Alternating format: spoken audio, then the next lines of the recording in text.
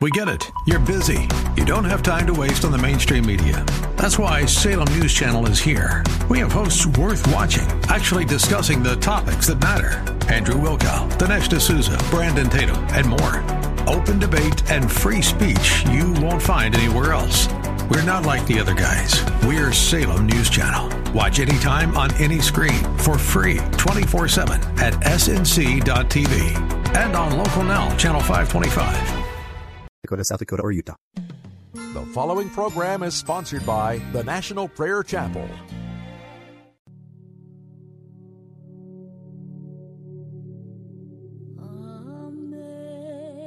Amazing grace, how sweet the sound that saved a wretch like me. I was lost, but now I'm found. Was blind, but now I see. Through many dangerous toils and snares, I have already come. 'Tis grace that brought me safe thus far, and grace will lead me home. When we've been hid 10,000 years, bright shining as the sun,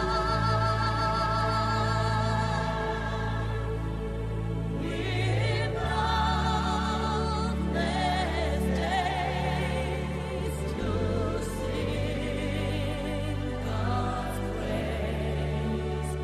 And when we first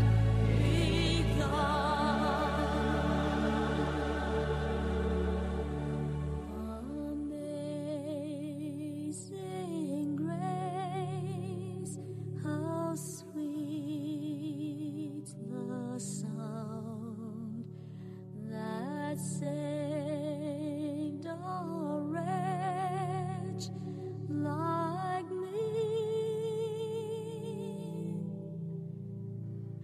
I was lost, but now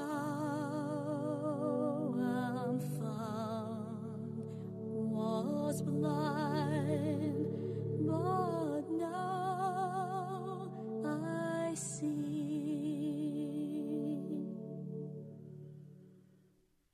Was blind, but now I see.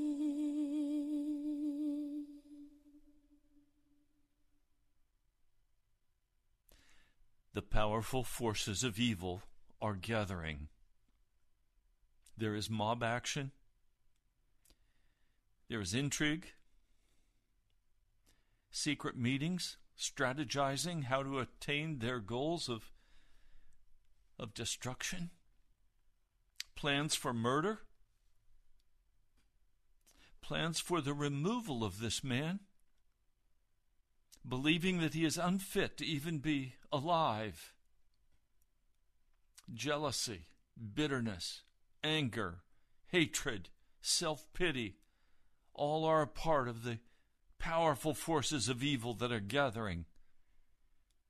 Behind the human heart, the powerful demonic forces that always come when there is violence and mayhem, burning and rioting.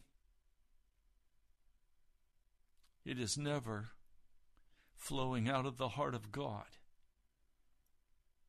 It is always flowing out of the heart of bitter darkness. Demons from hell come to organize and to propel forward these powerful forces of evil that want to destroy, that want to kill.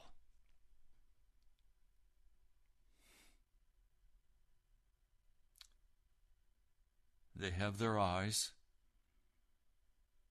on an innocent man. His name is Jesus. They intend to murder him, but they want the state to do it for them. They want the Roman government to do it for them, and they know the right buttons to push. Now, please, we're going to move forward. First, I need to talk about the evil forces that gathered against Jesus Christ. The evil forces today are gathering once more in America to destroy this nation, to tear it apart. Some of you have been deceived. Some of you, in your hearts, if not your feet, are participating in the destruction of the greatest nation that has ever been on the face of the earth. This didn't just happen. The forces of evil have been gathering in America for many years. They gathered first in corrupt government politicians and in school boards and in classrooms and in universities. Our universities in America today are utterly given over to the powers of evil and darkness. Our young people were corrupted and trained in the ways of darkness. So we are reaping the harvest now of this corruption in America, and we're going to address that more as the broadcast goes forward.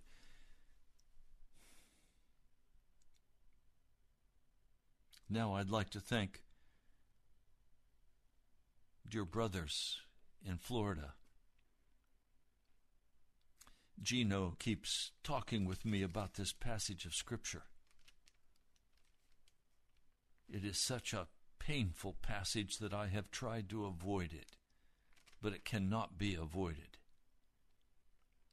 It's found in the book of Luke, the 23rd chapter. They have taken Jesus from the Garden of Gethsemane, where he has faced the bitter struggle of deciding, will he offer himself as the atoning sacrifice for our sins? He sweat blood making that decision. It was not an easy decision. He came to destroy the work of the devil. He came to set himself up against the devil and his power and the forces of darkness. And now he's taken. He leaves the garden serene and calm, having made the decision that he will offer himself as a sacrifice of atonement for your sin and for mine.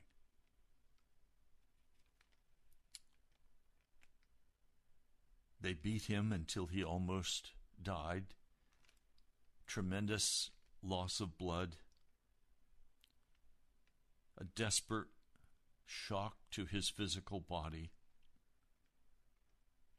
He's even unable to carry the cross, even though a very strong man.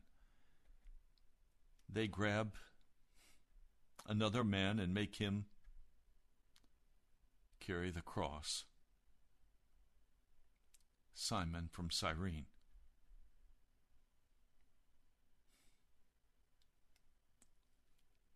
They came to the place called the place of the skull. I have stood there and I have wept over that place, because it was there Jesus was crucified for you and for me. But there is such a battle that is so terrifying that I could not even sleep. Verse 33, when they came to the place of the skull, there they crucified him, along with the criminals, one on his right, the other on his left. Pardon me.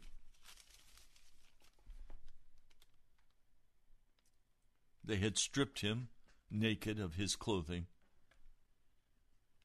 They divided up his clothes by casting lots. Here he is, nailed to a cross, the most painful and desperate torture a man can endure.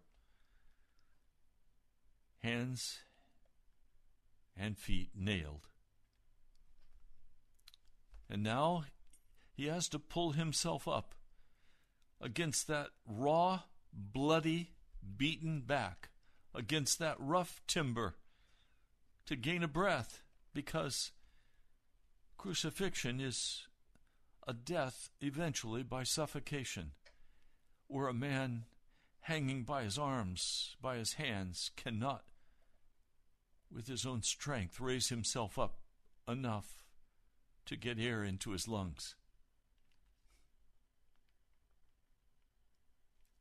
He is being sneered at, scorned, cursed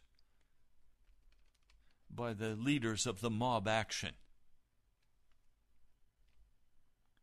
But now you have two men, criminals, and they must decide what they are going to do with Jesus. They too have had their hands nailed to the cross and their feet nailed, and they know they will die. But how will they, in this raw moment of life, how will they respond to this innocent man who is crucified between them? Every man and every woman finally comes to the place where they must decide, either consciously or unconsciously, what they will do with the crucified Christ.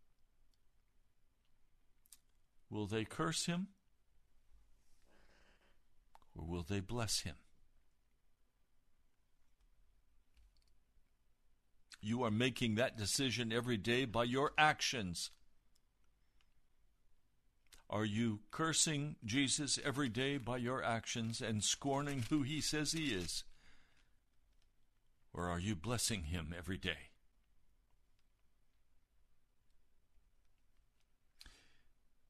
They said, if you are the king of the Jews, save yourself. Oh, he could have. But had he come down off that cross, we would have been eternally condemned to hell with no chance of salvation. They had written a notice and placed it beside him. This is the King of the Jews. One of the criminals who had been hung there beside Jesus with his hands and feet nailed hurled insults, using the last breaths he could manage, insulting, blaspheming the Christ. Aren't you the Christ? Save yourself and us. Bravo. I can't tell you how many times I've stood beside the bed of some bravo, tough guy, cursing and swearing at Jesus as he dies, fighting with all of his power against the influence of Jesus Christ. And I've stood there and watched them die.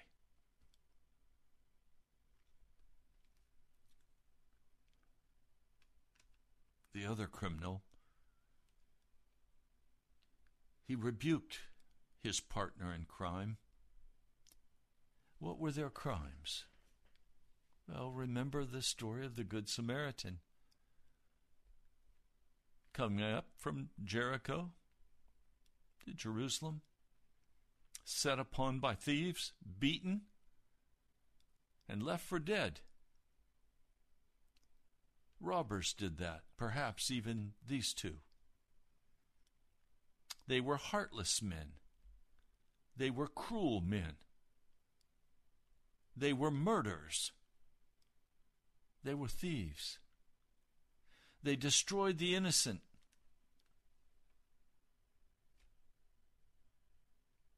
But one criminal, as he watched in horror, as this man was nailed to the cross, and then as he too was nailed to the cross, knowing that they were all going to die, miserable, painful, agonizing deaths, he rebukes his partner in crime. He says in verse 41, "We are punished justly, for we are getting what our deeds deserve." So this man sees Jesus and begins to confess his sin.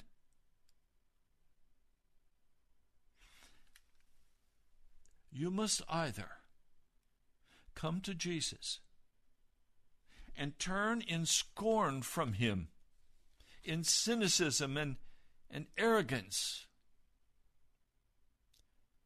or you must come confessing your sin. There is no other option. You cannot be indifferent to Jesus. He is the King of Kings and the Lord of Lords. He has done no wrong. He is innocent. He has healed the sick and raised the dead. It is very apparent to both criminals that this was a good man, an honest man, a holy man. And each has their own response. To turn in bitterness and anger, in agony, and curse him. Or begin to confess your sins. Now, if you don't do that now, you will do it one day. When you come before the judgment bar of God, when it is too late, all men will then confess their sin because they will be faced with it. But all men will not face salvation because they confess their sin too late. On that day, no man will turn in scorn from the face of Jesus because he will be filled with glory. But today, you see him nailed on the cross as the powerful forces of evil have placed him there.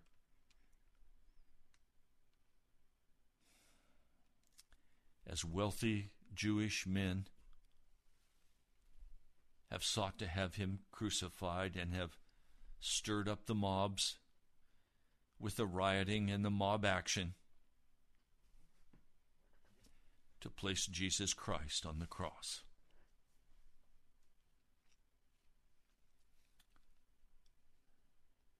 "Don't you fear God," he said, "since you are under the same sentence? We are punished justly, for we are getting what our deeds deserve.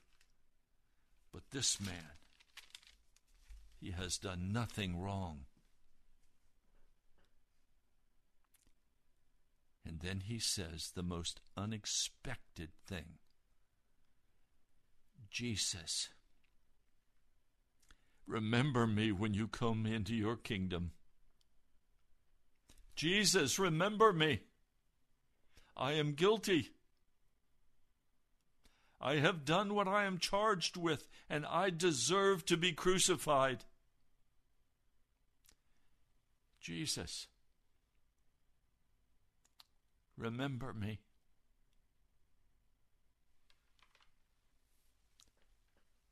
Jesus, remember me. I've been singing that song all morning. I woke up singing it. While on others thou art calling, do not pass me by.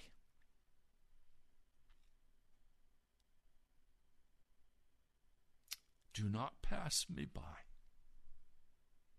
Every man now has an opportunity to make a decision. Will he curse the Messiah? Will he curse a righteous man? Or will he admit his guilt? Confess that he deserves what is happening to him. Confess that Jesus is righteous and has done nothing wrong. And ask Jesus, please remember me when you come in your kingdom.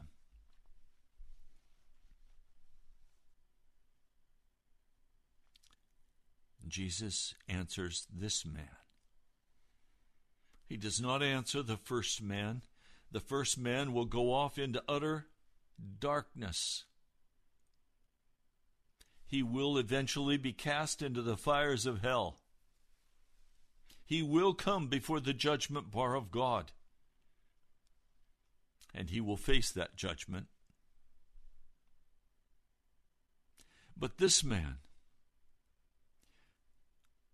who confessed his guilt and confessed that Jesus was righteous, and now comes asking that he be remembered in the kingdom,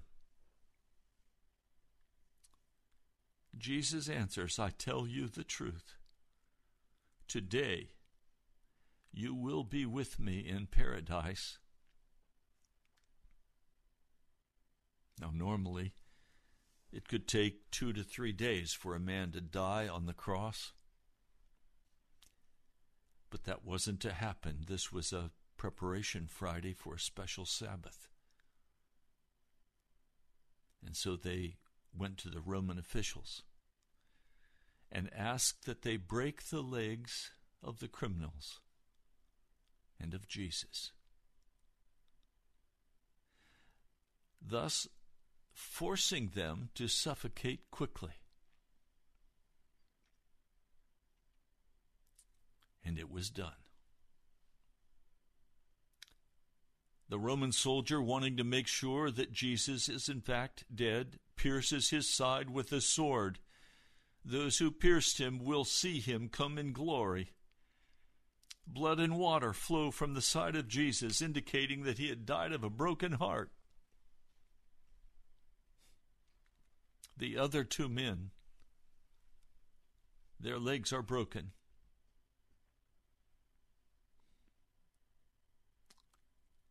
And that day, he went to be with Jesus in paradise.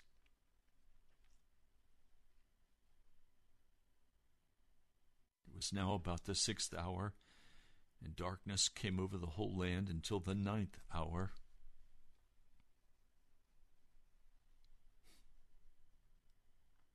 The sun stopped shining. The curtain of the temple is torn in two. And Jesus calls out with a loud voice, Father, into your hands I commit my spirit. And with that, he could not get another breath. He breathed his last. And he said, it is finished. Jesus did not die as a martyr or as a victim. Jesus died on Calvary as the atoning Lamb of God.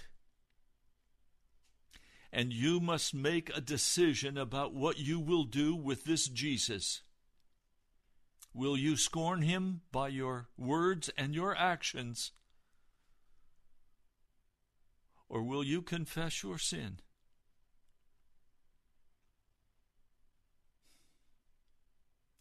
And will you ask Jesus to remember you?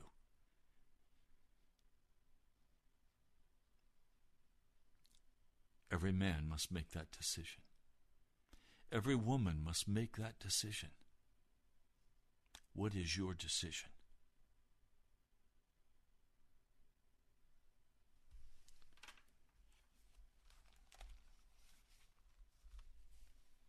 Now today, we are faced with the violence of the mob.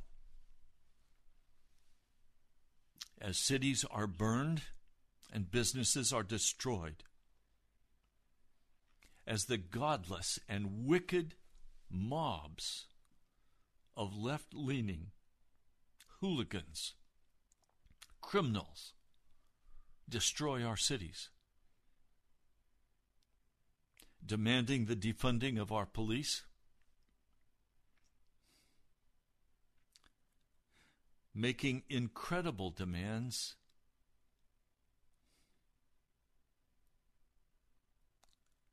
the evil has gathered. The evil forces are now coming to bring a grand conclusion. But I am yet praying that God will block them. And I have been forced to reconsider. I am going to share now what I have in way of honest confession and admission. We must face this evil, and we must decide what we are going to do with it. Do we join the mob? Do we join the protesting mob, the burning, the murdering mob, the thugs? Do we join with them, or do we stand in power against them?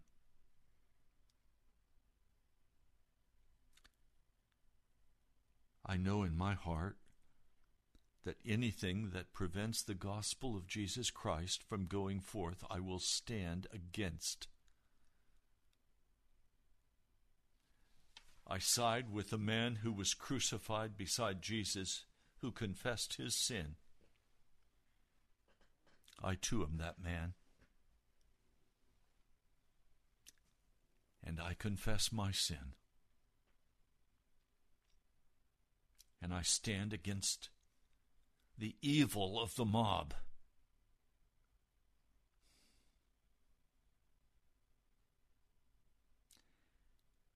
Now, I had a misunderstanding from the time I was a child about what my task was before Jesus. I suspect that many of you have made the same mistake.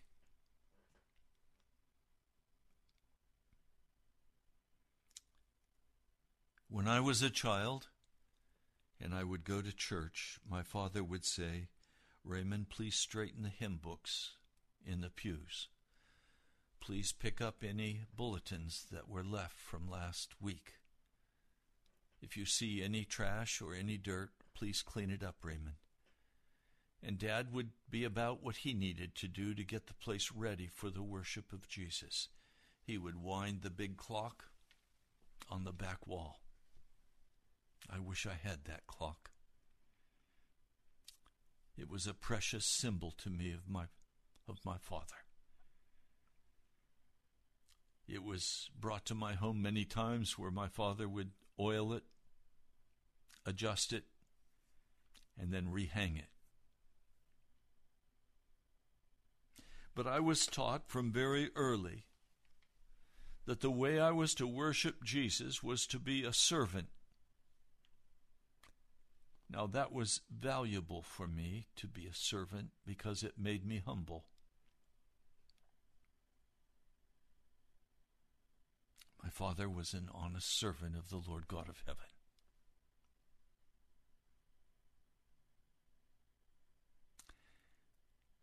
But the Lord has not called us first to be servants in the household of God. Many of you have served in many ways in the body of Christ, and I thank you for your service on behalf of Jesus.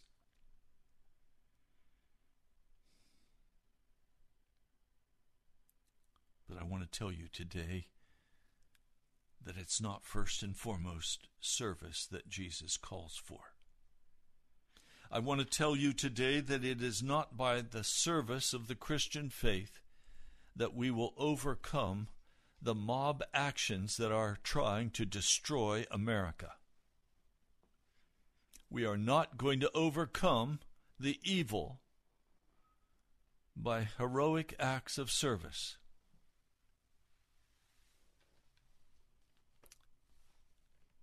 In Romans, the 12th chapter, that very familiar passage that I have read so many times, it now has new meaning to my heart.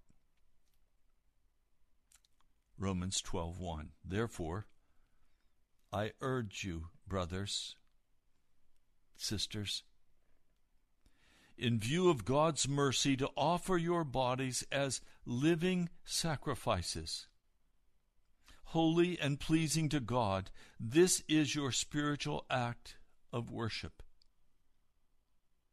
I thought my spiritual act of worship was to serve. According to the Scripture, that is not my spiritual act of service.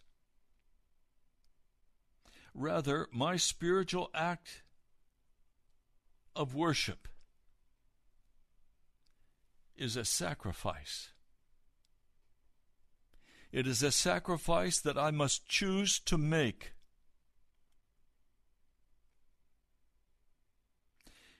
It is to be crucified. I'll go to a couple of scriptures just to help you understand clearly what I'm talking about. If you go with me to Galatians, the 2nd chapter, Paul writes in this very familiar passage, I have been crucified with Christ, and I no longer live, but Christ lives in me.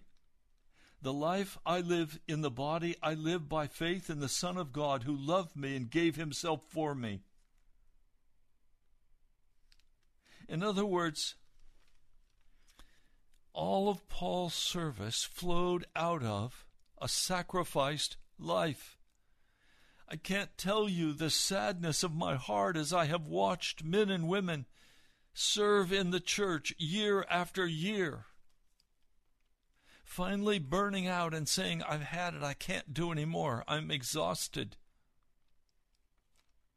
When the Lord didn't ask them to do that work of service, they thought that was their spiritual act of worship, but it wasn't.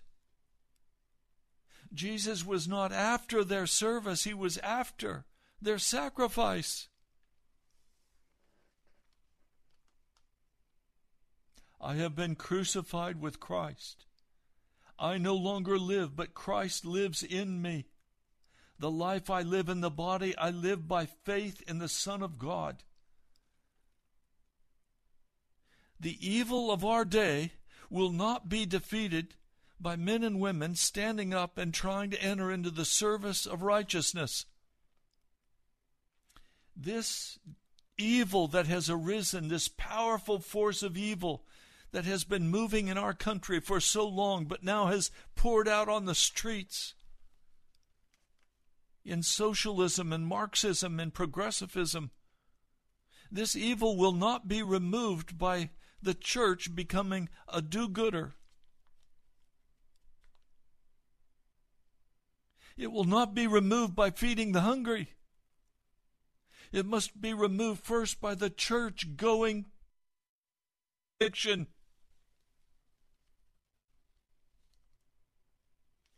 There's another passage that speaks about this. Colossians.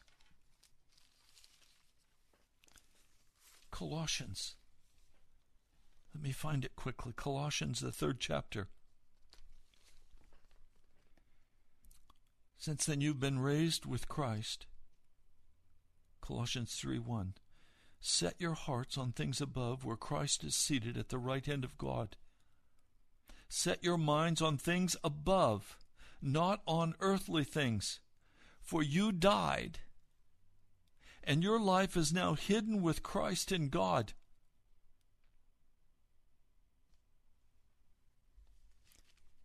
There is no power. There's no power in the church today. We've lost our saltiness. Why? Because we've not been crucified with Christ.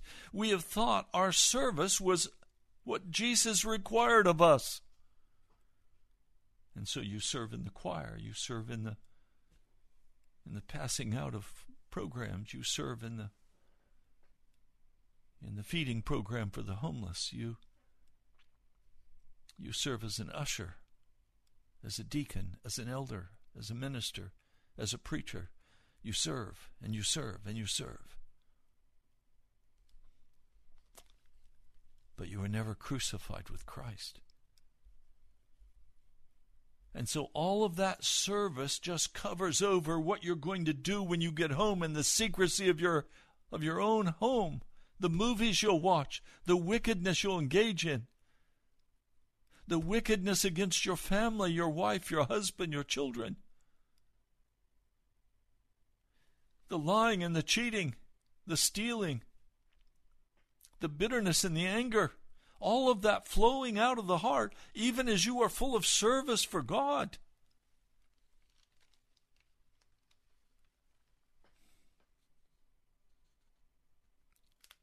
The church can't do anything against the powers of darkness that have arisen in our land because the church hasn't been crucified.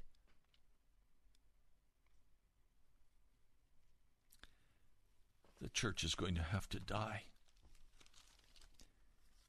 It's going to have to be crucified.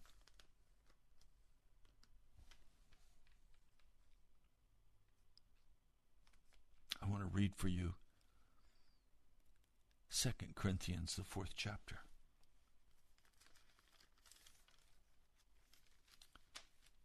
But we have this treasure in jars of clay to show that this all-surpassing power is from God and not from us.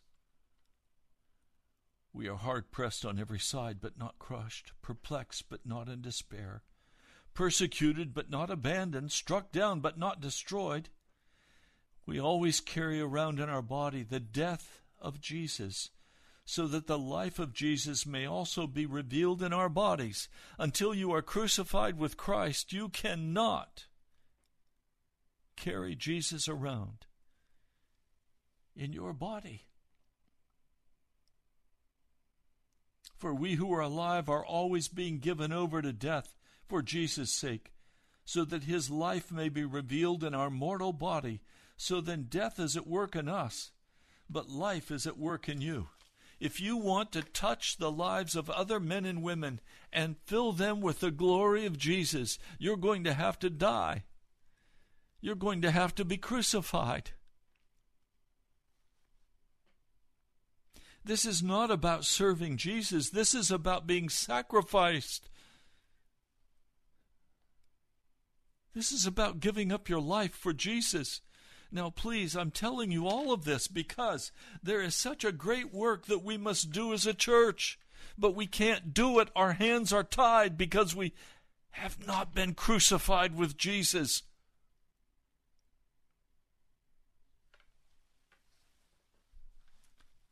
How can we pray? Out of the lust of our hearts. Give me this, do that, Jesus. Go here, go there. As though Jesus was our servant, our lackey, here to do our will. No, I'm here to do the will of Jesus. This self, this proud, arrogant man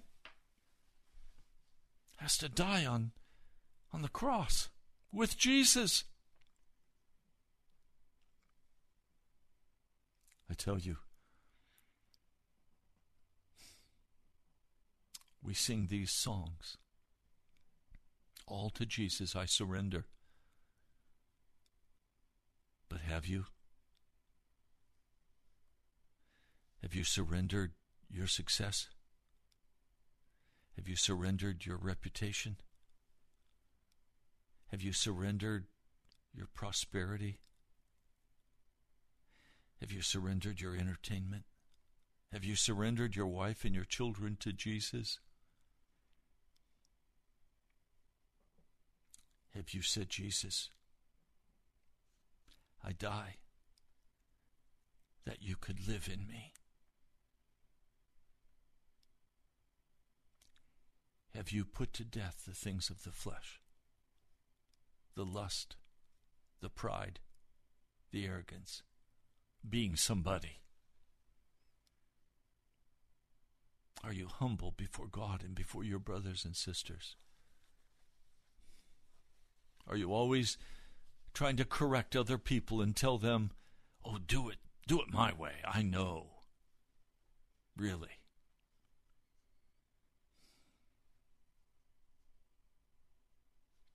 Our love must be sincere. And our love for one another cannot be sincere until we've been crucified with Christ.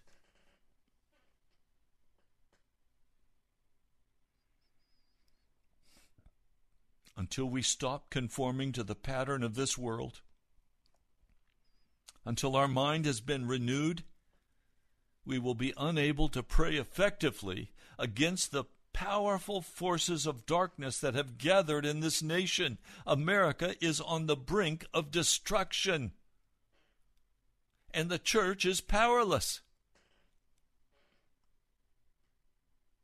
because the church has lost its saltiness, because it has not been crucified with Christ. It has not humbled itself before God. We think we have the truth. And so cynicism and anger and bitterness and hostility rise up and destroy the testimony of the church.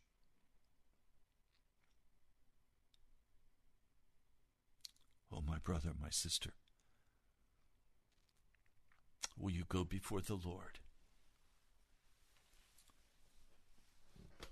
And would you ask the Holy Spirit if He would crucify you? And if then He would come in and dwell in you? And if He is the Lord of the harvest, would begin to use you for the healing of our nation? America is going to be destroyed if the church does not repent. President Trump cannot turn America around. No politician can turn America around. It is going to be a work of the Holy Spirit of God in bringing another great awakening to this nation. But first, the church must awaken.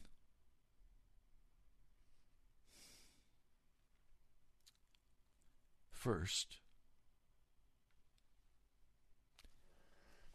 we must repent and be crucified with Christ.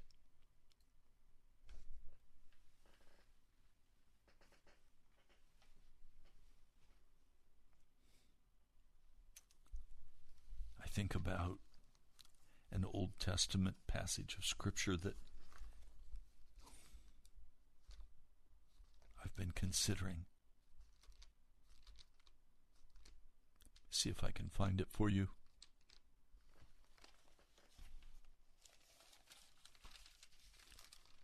Zechariah, the 3rd chapter. I'm going to just read this for you.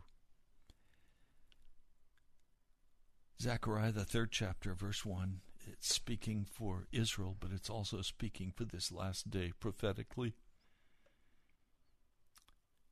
He showed me Joshua,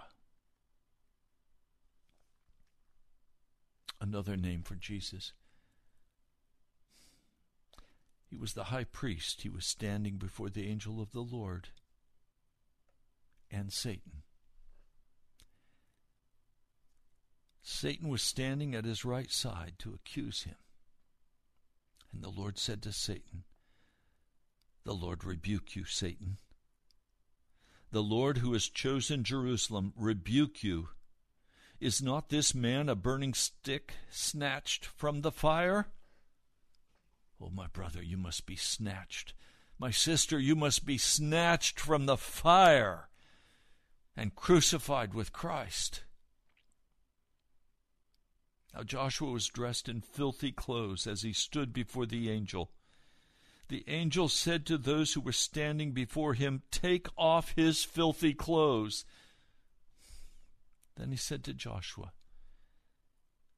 "See, I have taken away your sin, and I will put rich garments on you." Then I said, "Put a clean turban on his head." So they put a clean turban on his head, and they clothed him, while the angel of the Lord stood by. The angel of the Lord gave this charge to Joshua. "This is what the Lord Almighty says. If you will walk in my ways and keep my requirements, then you will govern my house and have charge of my courts, and I will give you a place among those standing here." This is what the Lord Almighty says to the American church today. If you will walk in my ways and keep my requirements, then you will govern my house and have charge of my courts, and I will give you a place among those standing here. Verse 8, "Listen, O high priest Joshua, and your associates seated before you, who are men symbolic of things to come. I am going to bring my servant the branch," that is Jesus. "See the stone I have set in front of Joshua? There are 7 facets on that one stone. And I will engrave an inscription on it, says the Lord Almighty, and I will remove the sin of this land in a single day." The Lord's removing the sin of America is dependent upon the priests of God having their filthy clothing taken off and having Satan rebuked by the mouth of Almighty God and plucked from the burning. The Church of America must be plucked from the burning. Judgment from God is upon this church, and we must be plucked from the fire and stood before the Almighty. And this is what Jesus wants to do for us. He wants to take off our filthy clothes. He wants to dress us in rich clothing, the rich garments of righteousness. And he wants to put a new turban on our head, or put a new mind in us, a new understanding of who Jesus is. In that day, each of you will invite his neighbor to sit under his vine and fig tree, declares the Lord Almighty. In other words, a day is coming when the church will be made clean, and we will have the victory, and a great awakening will come. But right now, the forces of evil look as though they will totally destroy America. The mob action, the mayors and the governors who are walking as representatives of the demons of hell. It's not against flesh and blood that we struggle. It's against spiritual powers in high places. But these demons take possession of people and cause them to do all manner of wickedness. And that's what we're facing in America today. Leaders who have been taken over by the dark side. Consider carefully what I'm saying to you today. For your salvation rests on your response. Will you be like the man, the thief, hung beside Jesus, who sees the purity and the holiness, the kindness and the mercy that even the Roman centurion says as he watches this man, and as he dies, he says, "This man was a righteous man." Will you be like that thief, cursing Jesus as you go to hell? Or is there a spark in your breast that says, I must confess my sin. I must get right with this King, with this Jesus. I deserve what I'm getting. I deserve the emptiness of my heart. I deserve the loneliness of my soul. I deserve the bitterness of my spirit. But Jesus, would you remember me?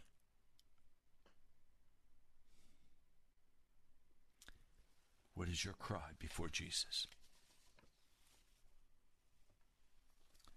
Almighty One of Israel, Jesus, King of kings and Lord of lords, I come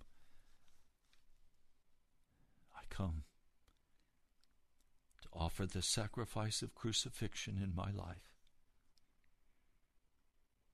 that your Holy Spirit could come now and take full possession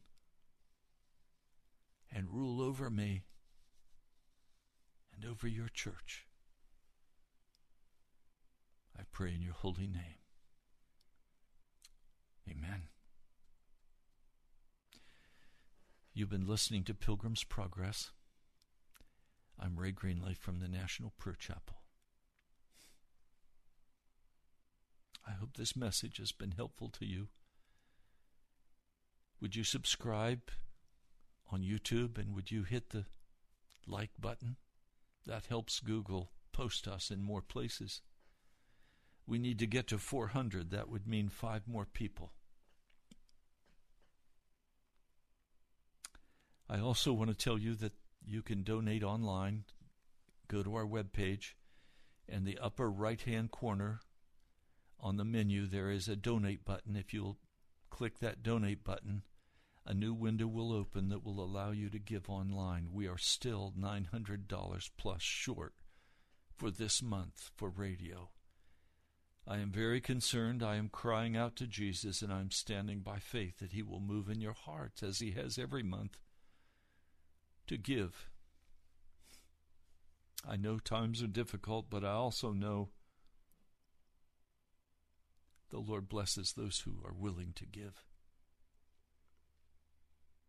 So would you give online, or would you write to me at the National Prayer Chapel, Post Office Box 2346, Woodbridge, Virginia, 22195. Some of you I've not heard from this month. I'm very concerned about you. God bless you, my brother and my sister. Tomorrow will be a day of prayer. I ask that you join immediately at 1 o'clock and join us and cry out before the Lord. Cry out for our nation. We need to have the Holy Spirit come in power. We need a third great awakening. I love you, my brother and my sister. It's a pleasure to minister to you. I'm concerned for you. I'll talk to you soon.